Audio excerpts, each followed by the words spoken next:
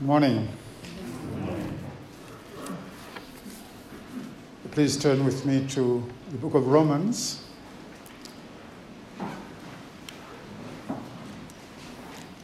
Romans and chapter 10. And you can just put your finger on Hosea as well. So we'll go from Romans chapter 10 and then we'll turn to Hosea and chapter 14 rather. So we'll read the first 17 verses of Romans and chapter 10.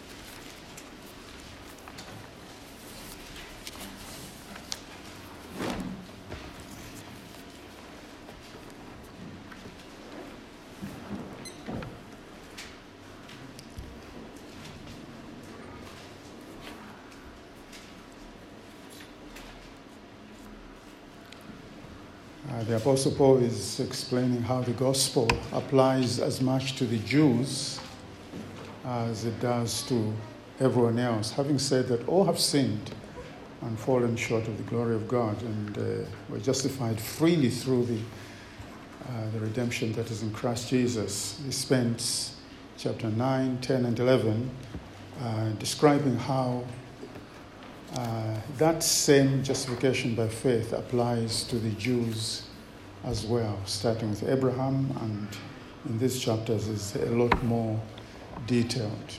And so that's what we're reading. And today we're dealing with part 2 of what I call the gospel according to Hosea. Romans then, chapter 10. Brothers, my heart's desire and prayer to God for the Israelites is that they may be saved. For I can testify about them that they are zealous for God, but their zeal is not based on knowledge. Since they did not know the righteousness that comes from God and sought to establish their own, they did not submit to God's righteousness. Christ is the end of the law, so that there may be righteousness for everyone who believes. Moses describes in this way the righteousness that is by the law. The man who does these things will live by them. But the righteousness that is by faith says, do not say in your heart, who will ascend to heaven? That is to bring Christ down. Or who will descend into the deep?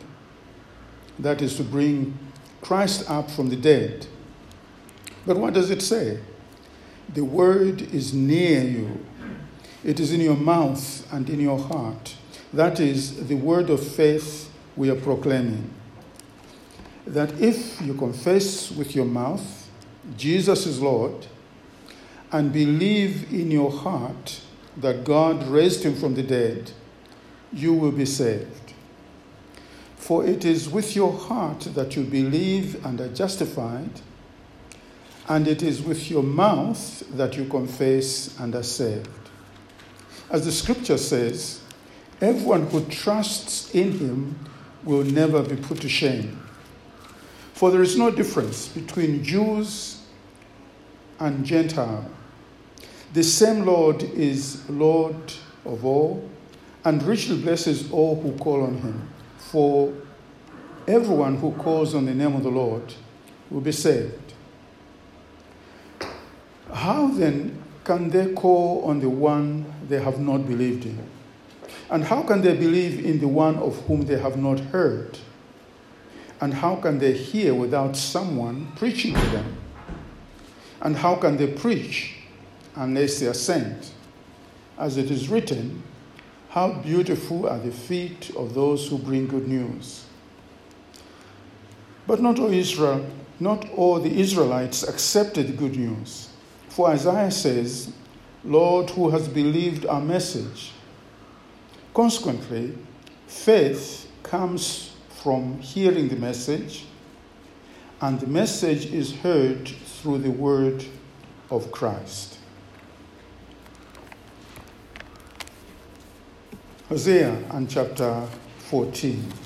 Hosea and the last chapter. It's a fairly short chapter, so we can read that one as well. Return, O Israel, to the Lord your God. Your sins have been your downfall. Take words with you and return to the Lord. Say to him, forgive all our sins and receive us graciously, that we may offer the fruit of our lips. Assyria cannot save us. We will not mount horses. We will never again say our gods to what our own hands have made. For in you the fatherless find compassion.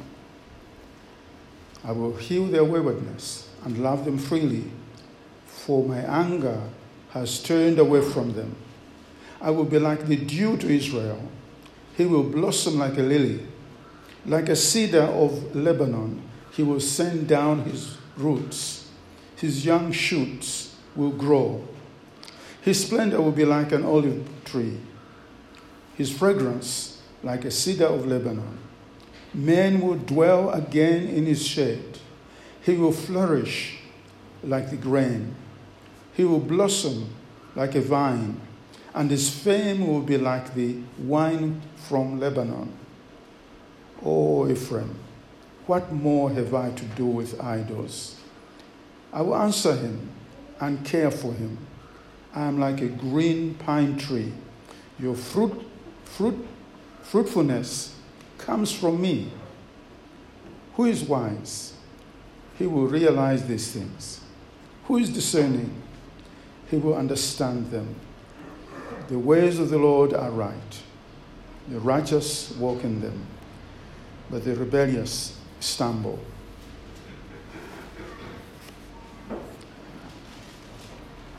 As we conclude our kind of rushed study through Hosea, I sort of feel privileged to have, well, from my point of view, to slow down and go through Hosea again. But I've felt a bit sorry for you guys to be dragged through a lot of text. I'm used to taking smaller chunks and teasing them apart. But here, we have to do a bit of mining, a whole lot of text, and try to discern what the message might be. Not so much for Israel, because this is preserved for us, according to 1 Corinthians 10, but what is this saying to us? How does this relate to us?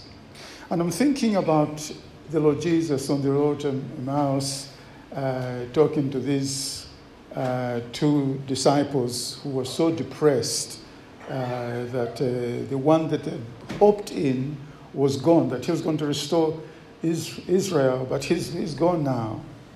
But as he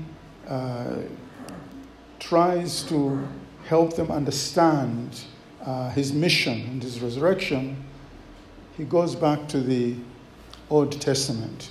And there is a phrase that is unique in the words of the Lord Jesus. It comes out only once, that he sought to explain what is said about him in the law, in the prophets, and in the Psalms. Basically, that's a summary of the Old Testament. The law, that is, of course, the first 5 books, and the prophets are not what we call the prophets, because it includes kings, it includes Samuel, and so on. And then the writings, and the writings actually start with the book of Psalms. So basically the Lord Jesus is saying what is in the prophets finds fulfillment in him. And when Mark is telling us about Jesus, he introduces him in this. Let me just read what Mark says, so you can see how I'm trying to connect the end of Hosea to now. This is how Mark introduces his book.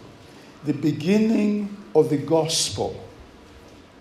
That what he's presenting us is the good news. And the good news is centered around the Lord Jesus, the beginning of the gospel. And it's about Jesus the Christ, the Son of God.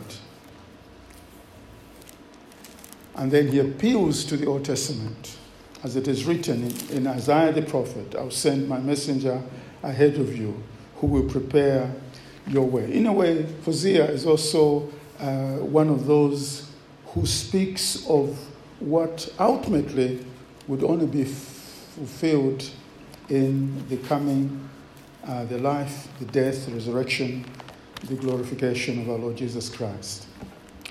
The Gospel according to Hosea, part 2. And as we come to chapter 14, I just want to make a number of points and try to connect what we have seen in Hosea with the Gospel. And that's why I read from that Gospel tract in Romans and chapter 10. When God speaks, let me put this as a qualifier as well. The message that I'm sharing with you, in a sense, is a kind of revision for us who are responsible for sharing the gospel. What is the gospel? What does God expect from us as messengers of the gospel? And what kind of response does he expect? In a way, it is for us as Christians.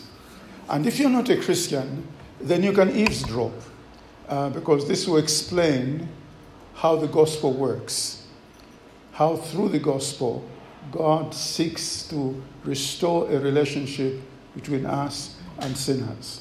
And the first thing I want to say is this, that the gospel requires a response. In a sense, I'm not going to be describing the gospel as such, but some of the elements at the end of the message that is preached.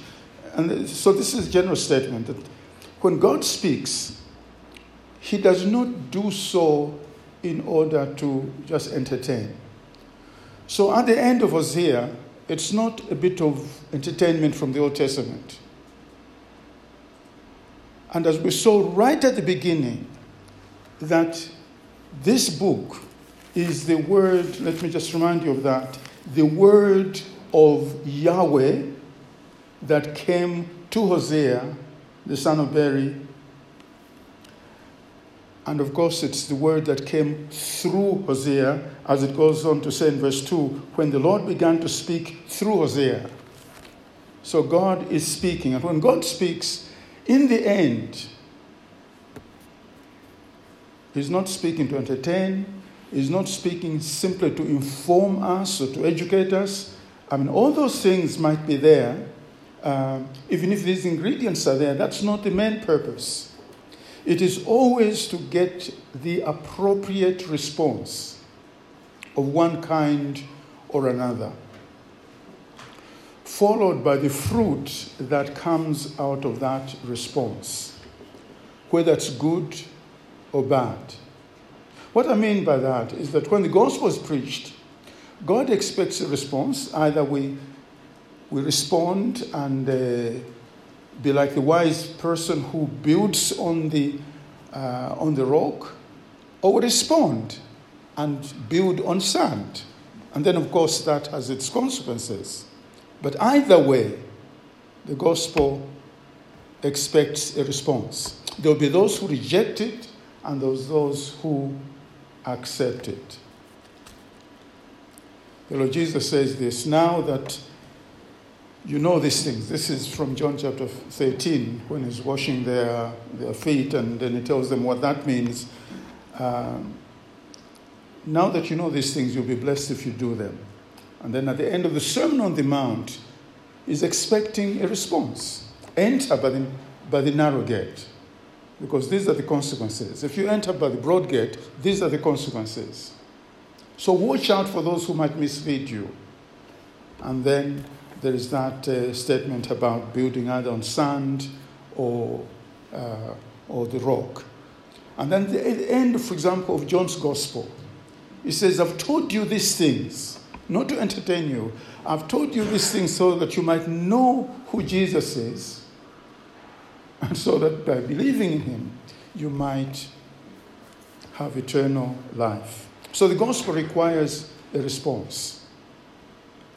Now the gospel, what kind of response does the gospel require? The gospel demands repentance. Because the Bible says we have all sinned. That the gospel starts by pronouncing that judgment of our guilt. We have all sinned and fallen short of the glory of God. So when the gospel comes and accuses us of being sinners who are under the judgment of God, the appropriate response is to turn away from our sins. Whether it's on the day of Pentecost, whether it's the preaching of John the Baptist, whether it's the preaching of the Lord Jesus, he expects repentance. And repentance is a change of mind and a change of direction. We were going away from God and we need to turn back to God. Verse 1 of Hosea, return, O Israel, to the Lord your God. So after those 13 chapters, this is what is required of those who hear the message of Hosea. Repent, turn around. The Apostle Paul puts it like this when he goes to that university town of Athens in Greece many years ago. After he has explained to them about the Lord Jesus, he says, God demands that all men everywhere should repent, because there's fixed a day on which the judgment is going to come. And that judgment is going to come again through the Lord Jesus. Just as we are saved through him, the judgment is also going to come through him. So God demands repentance.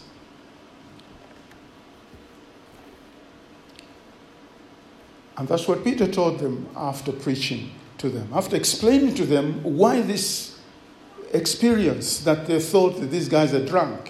He said, no, this is about Jesus. This is about the fact that Jesus, whom you crucified, has been raised and is exalted to the right hand of the Father and has poured out what you now see and hear. In other words, you're on the wrong side of history right here. And so they respond, what shall we do?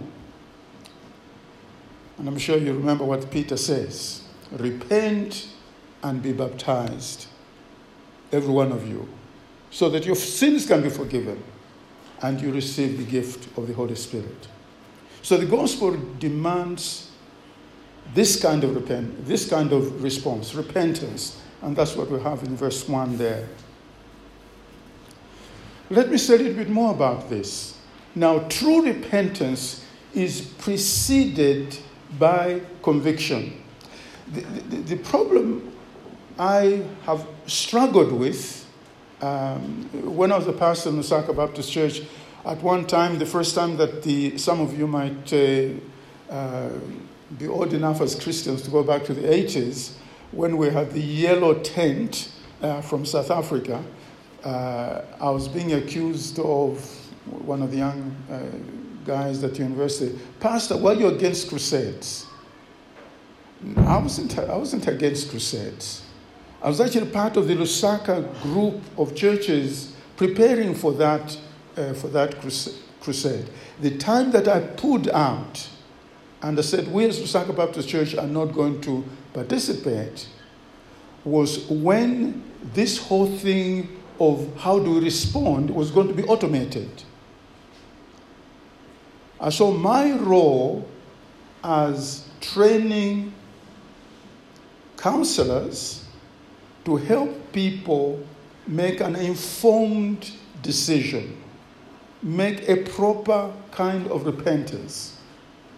But we've automated all this. Just come to the front and just say the words of the evangelist. And we had that in writing.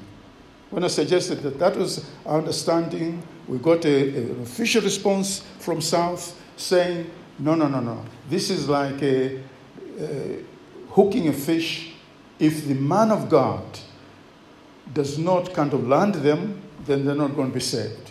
So in other words, people had to repeat Bonnke's words. And then I read something, a brochure, because I was informed of all that they were doing. And then he described the situation where they were singing, and the atmosphere was so great, he just decided to make an appeal without the preaching of the gospel. In other words, a response without the message. And that's why I read from Romans. How do they call on the one they have not believed in? How does that happen without this? There is a process. So that is why I want us to be very clear that repentance, true repentance, is preceded by conviction. Conviction is that assent within our hearts that yes, it's true, I am a sinner. Yes, it's true, I fall short of the glory of God. Yes, I can see why God would be angry with me, and I need a Savior. Romans chapter 7 and verse 24, the apostle comes to this realization. It's really about conviction. He's a man who's been quickened, as it were, by the Spirit. In Romans chapter 7, he can see what he should do, but he finds that he's doing the thing that his nature dictates. And he cries out in verse 24, "Wretched man that I am, who shall rescue me from this body of death?" And then he discovers in Christ there is salvation. And so he cries, "Thanks be to God. Thanks be to God because of the rescue, the salvation, the redemption, the justification that is available in Christ Jesus." But we need to come to a true conviction, coming out of the shadows and admitting our guilt. Proverbs chapter 28, verse 13. He who hides, remembering from a Bible camp, Bible school, I can't quite remember what we called it, for young people back in the 70s or 80s, like at Osaka Baptist Church. This is one of the verses they had to memorize. So I also memorized it with them. He who hides his transgressions will not prosper, but he who confesses and renounces them will receive God's mercy. So there has to be this recognition that yes, it's true that I have sinned. Yes, it's true. What God says about me is the right way of looking at myself. And then there is, if you like, an emotional response to that the Apostle Paul describes in 2 Corinthians chapter 7. There is a sorrow for sin. They were cut to the heart, we are told. Acts chapter 2, verse 37. They were cut to the heart. What shall we do? The jailer in Acts chapter 16. What must I do? Because the power of God makes him realize that he's on the wrong side of God. Seeking forgiveness.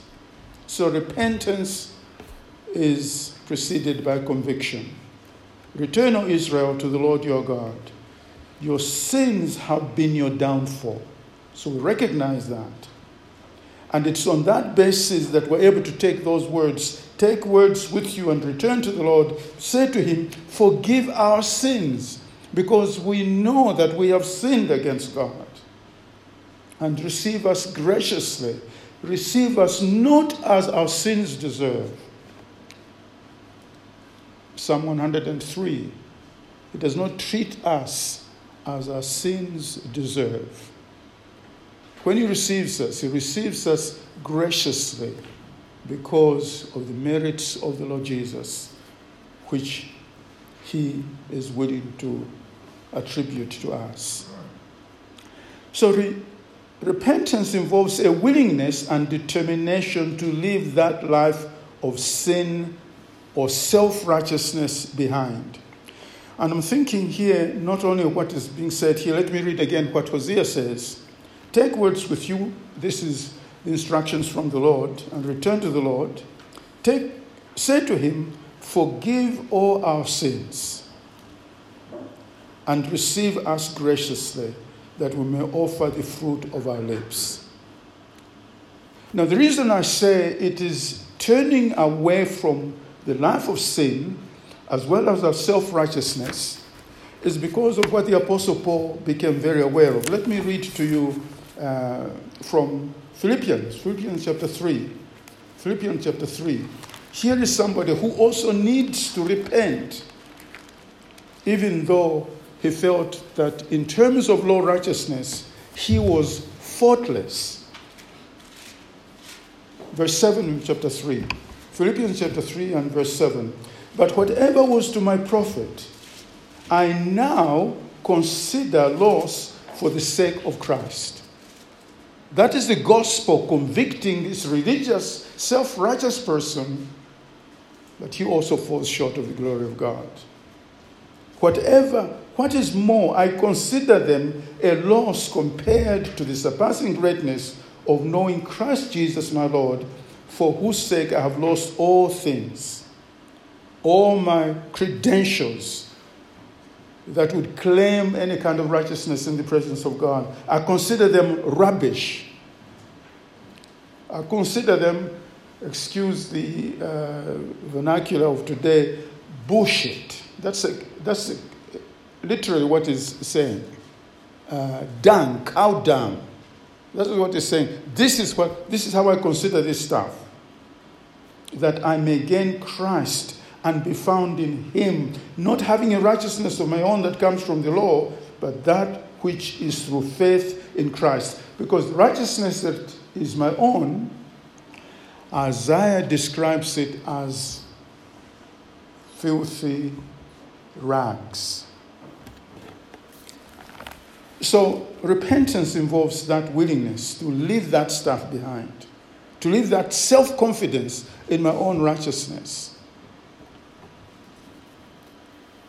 and leave that behind. Assyria cannot save us. We will not mount war horses. We will never again say our gods to what our own hands have made. For in you the fatherless find compassion. I'm sure you can see what is being said there in that context. Because Israel has been accused again and again of idolatry, of prostitution, of adultery. And so the people who are coming to God have to say that we're going to leave all that behind. We're not going to put our trust in Assyria. We're not going to trust in our war horses. And we're not going to trust in these gods that we have made. These gods who have mouths that cannot speak. They have feet that cannot walk. They have ears that they cannot hear. They're impotent. And they need to be protected. You remember Hosea talking about these guys fearing for the calf of Samaria. Those were the kind of gods that these people who recognize that they need to repair their relationship with God need to forsake all that.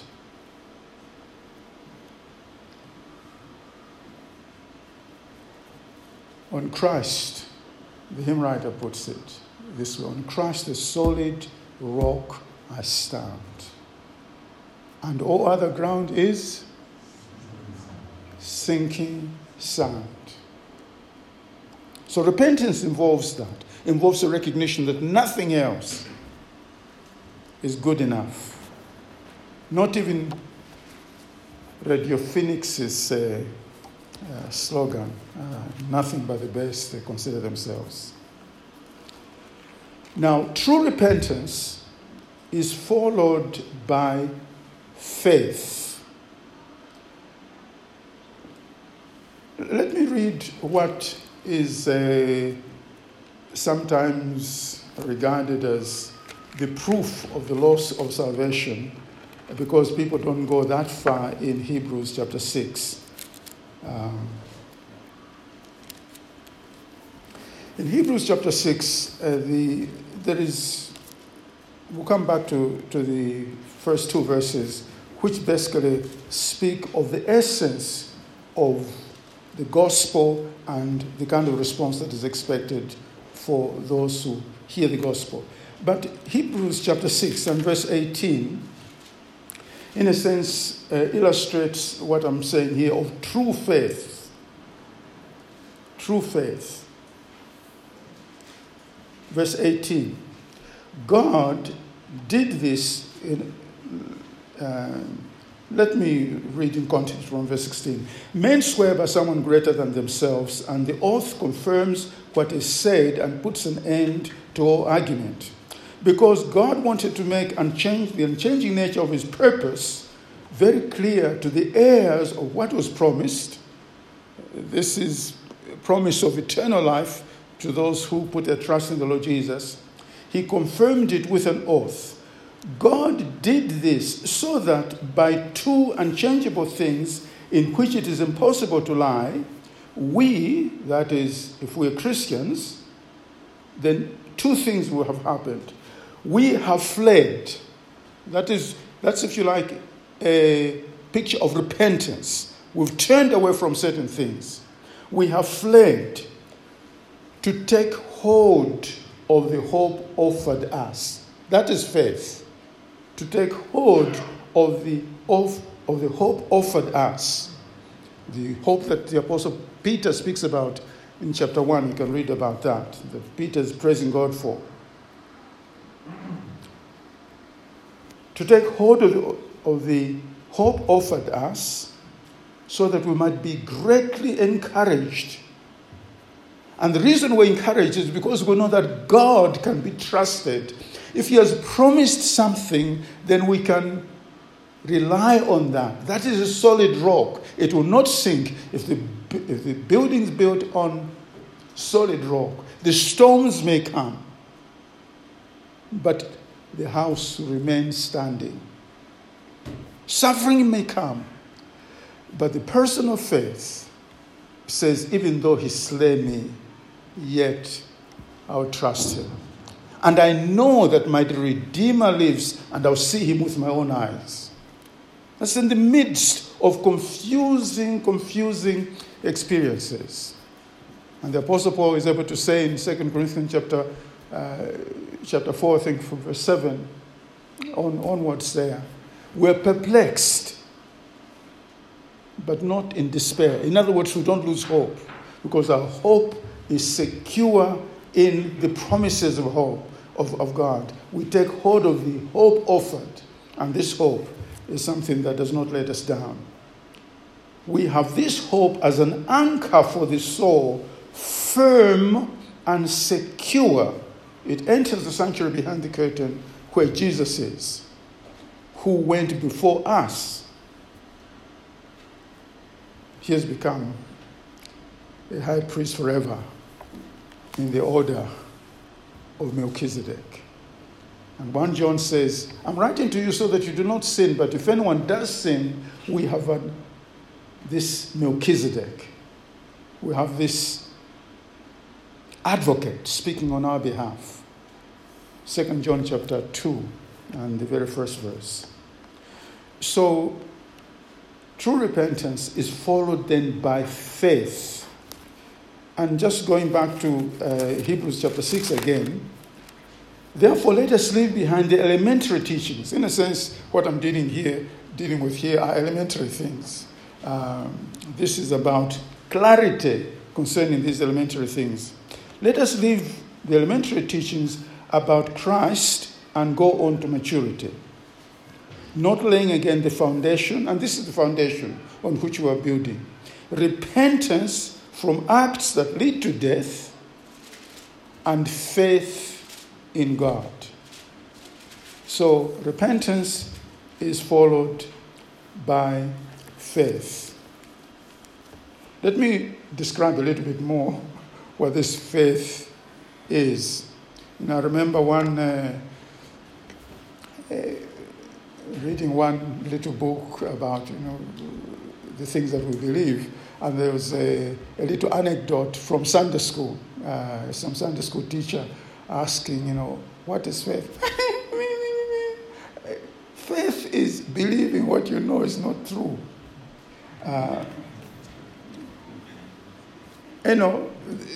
Kids are very clear sometimes in saying exactly what they have understood from the way that we act.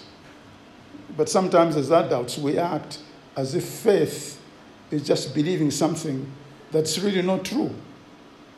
Because when it comes to it, we act as if we don't have a God. When it comes to it, we act as if we don't have that security. When it comes to it, we act as if the things that God has promised are not so solid after all. Now, faith involves the convictions that certain things are true. It's not about some religious feeling of believing something that we're not quite sure whether it's true or not. Faith is the conviction that that thing is true, just as repentance involves the conviction that we are sinners. That we, apart from God, it's vanity or worse. So faith involves that. Let me remind you again of what the Apostle Paul says in Romans chapter 10. If you confess, verse 9, Romans chapter 10, verse 9, if you confess with your mouth, Jesus is Lord, you can't confess Jesus is Lord unless you believe in your heart certain things about Jesus. That he was raised from the dead. He is exalted to the right hand of the Father. He is King of kings. And he's able to say to John, don't be afraid. I'm the Alpha and the Omega. So I call on him because of certain things that I believe about him to be true. You confess with your mouth Jesus is Lord. That confession is empty unless there is the believing in your heart at certain things about him. That he was raised from the dead. It is with your heart that you believe. Your heart is the things that are really deeply rooted within you. I mean, we can say what we like with your mouths, but it is what's in the heart that really matters. For it is with your heart that you believe and are justified, and it is with your mouth that you confess and are saved. So it's not just about coming to the front and saying certain words. The apostle says, yes, everyone who calls on the name of the Lord will be saved. That is a promise. But there is a process. How can they call on the one they have not believed in? But how can they believe in the one of whom they have not heard? In other words, you need to have certain facts about which you're convinced these things are true. And how can they hear without someone preaching to them? Preaching the good news, preaching the truth. No wonder the Apostle Paul says to Timothy, preach the word. Because people who want to listen to preaching sometimes will collect a whole bunch of preachers to tickle their itching ears. You preach the word, which brings conviction, which brings the truth, like Hosea has claimed right at the beginning. This is the word of Yahweh to him and through him and to us.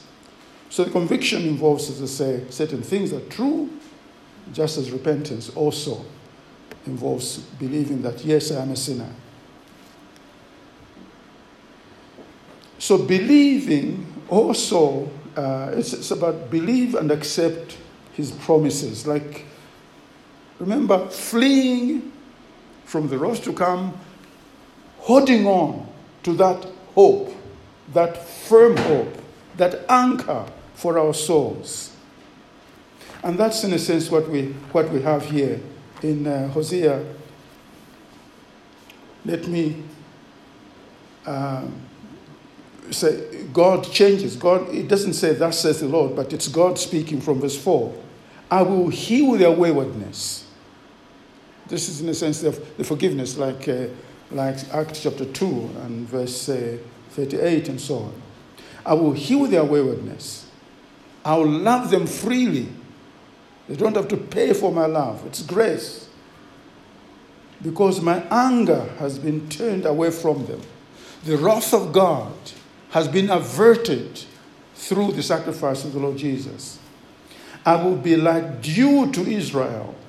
He will blossom like a lily, like a cedar of Lebanon. He will send down his roots, and so on and so on. So this is, true repentance also involves believing these certain things to be true. We accept his promises. True faith involves believing certain things that are true. It's not just about sincerity.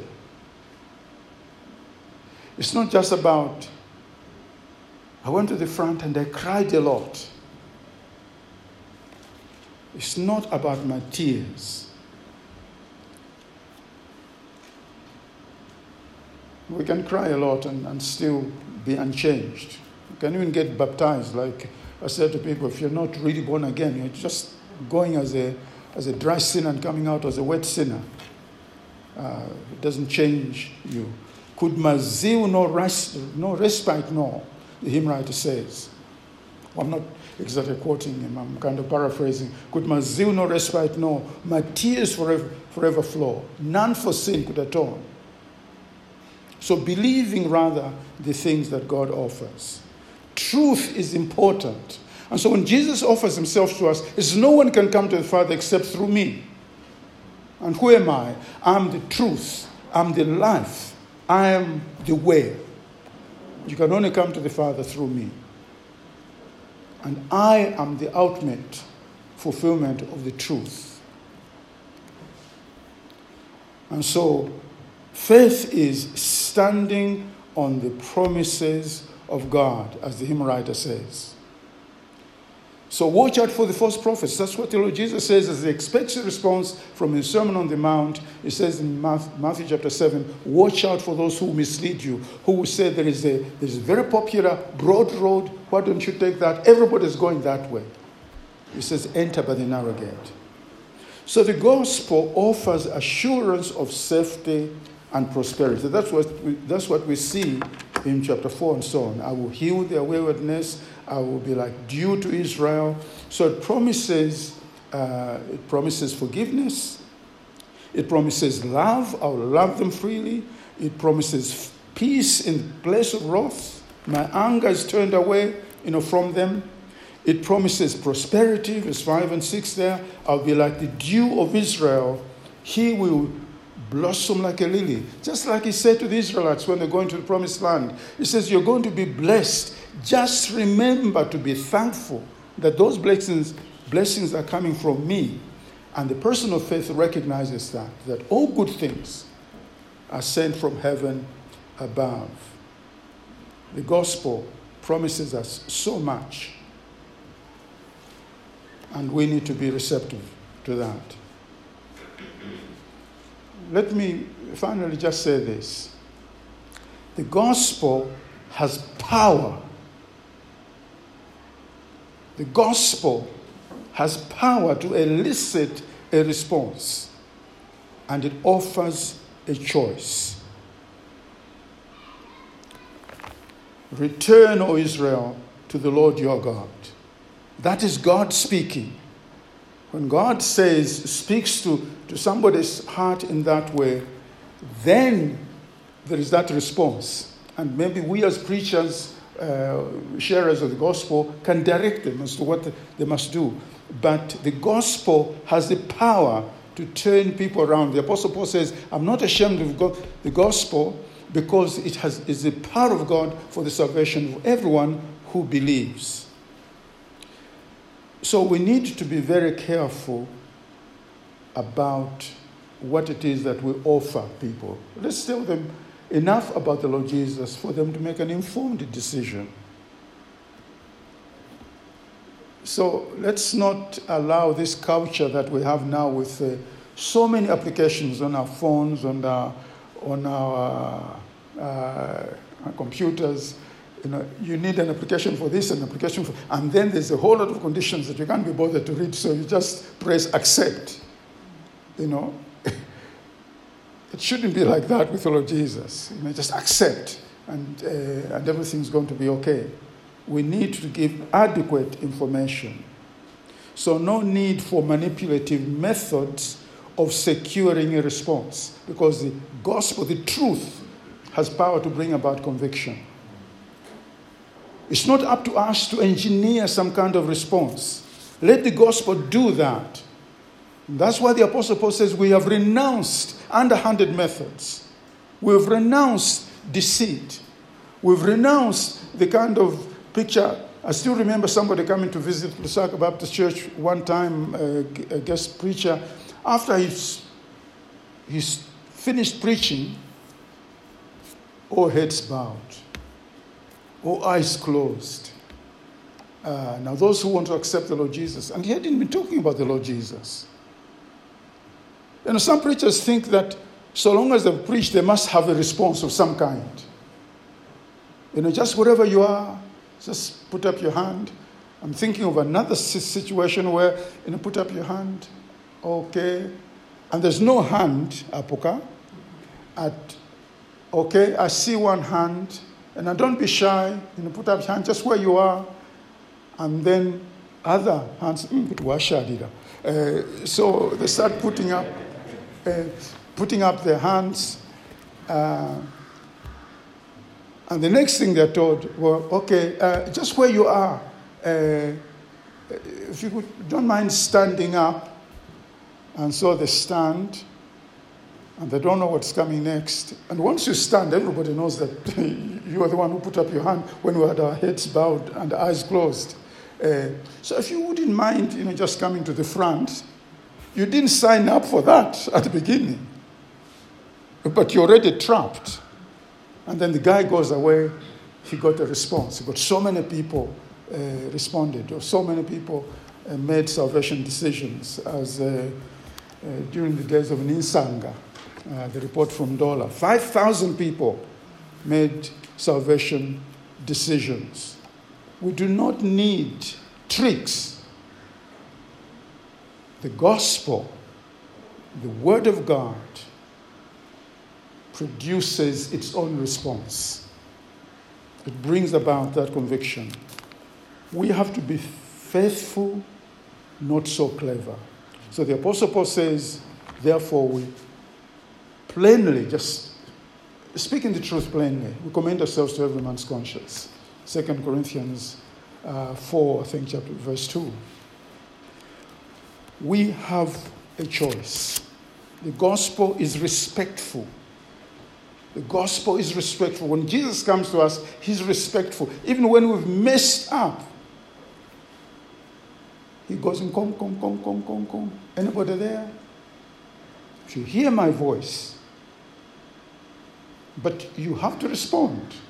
You have to open the door. And then the promises follow. I'll sup with him and he with me. I'm sorry to really break all those COVID restrictions.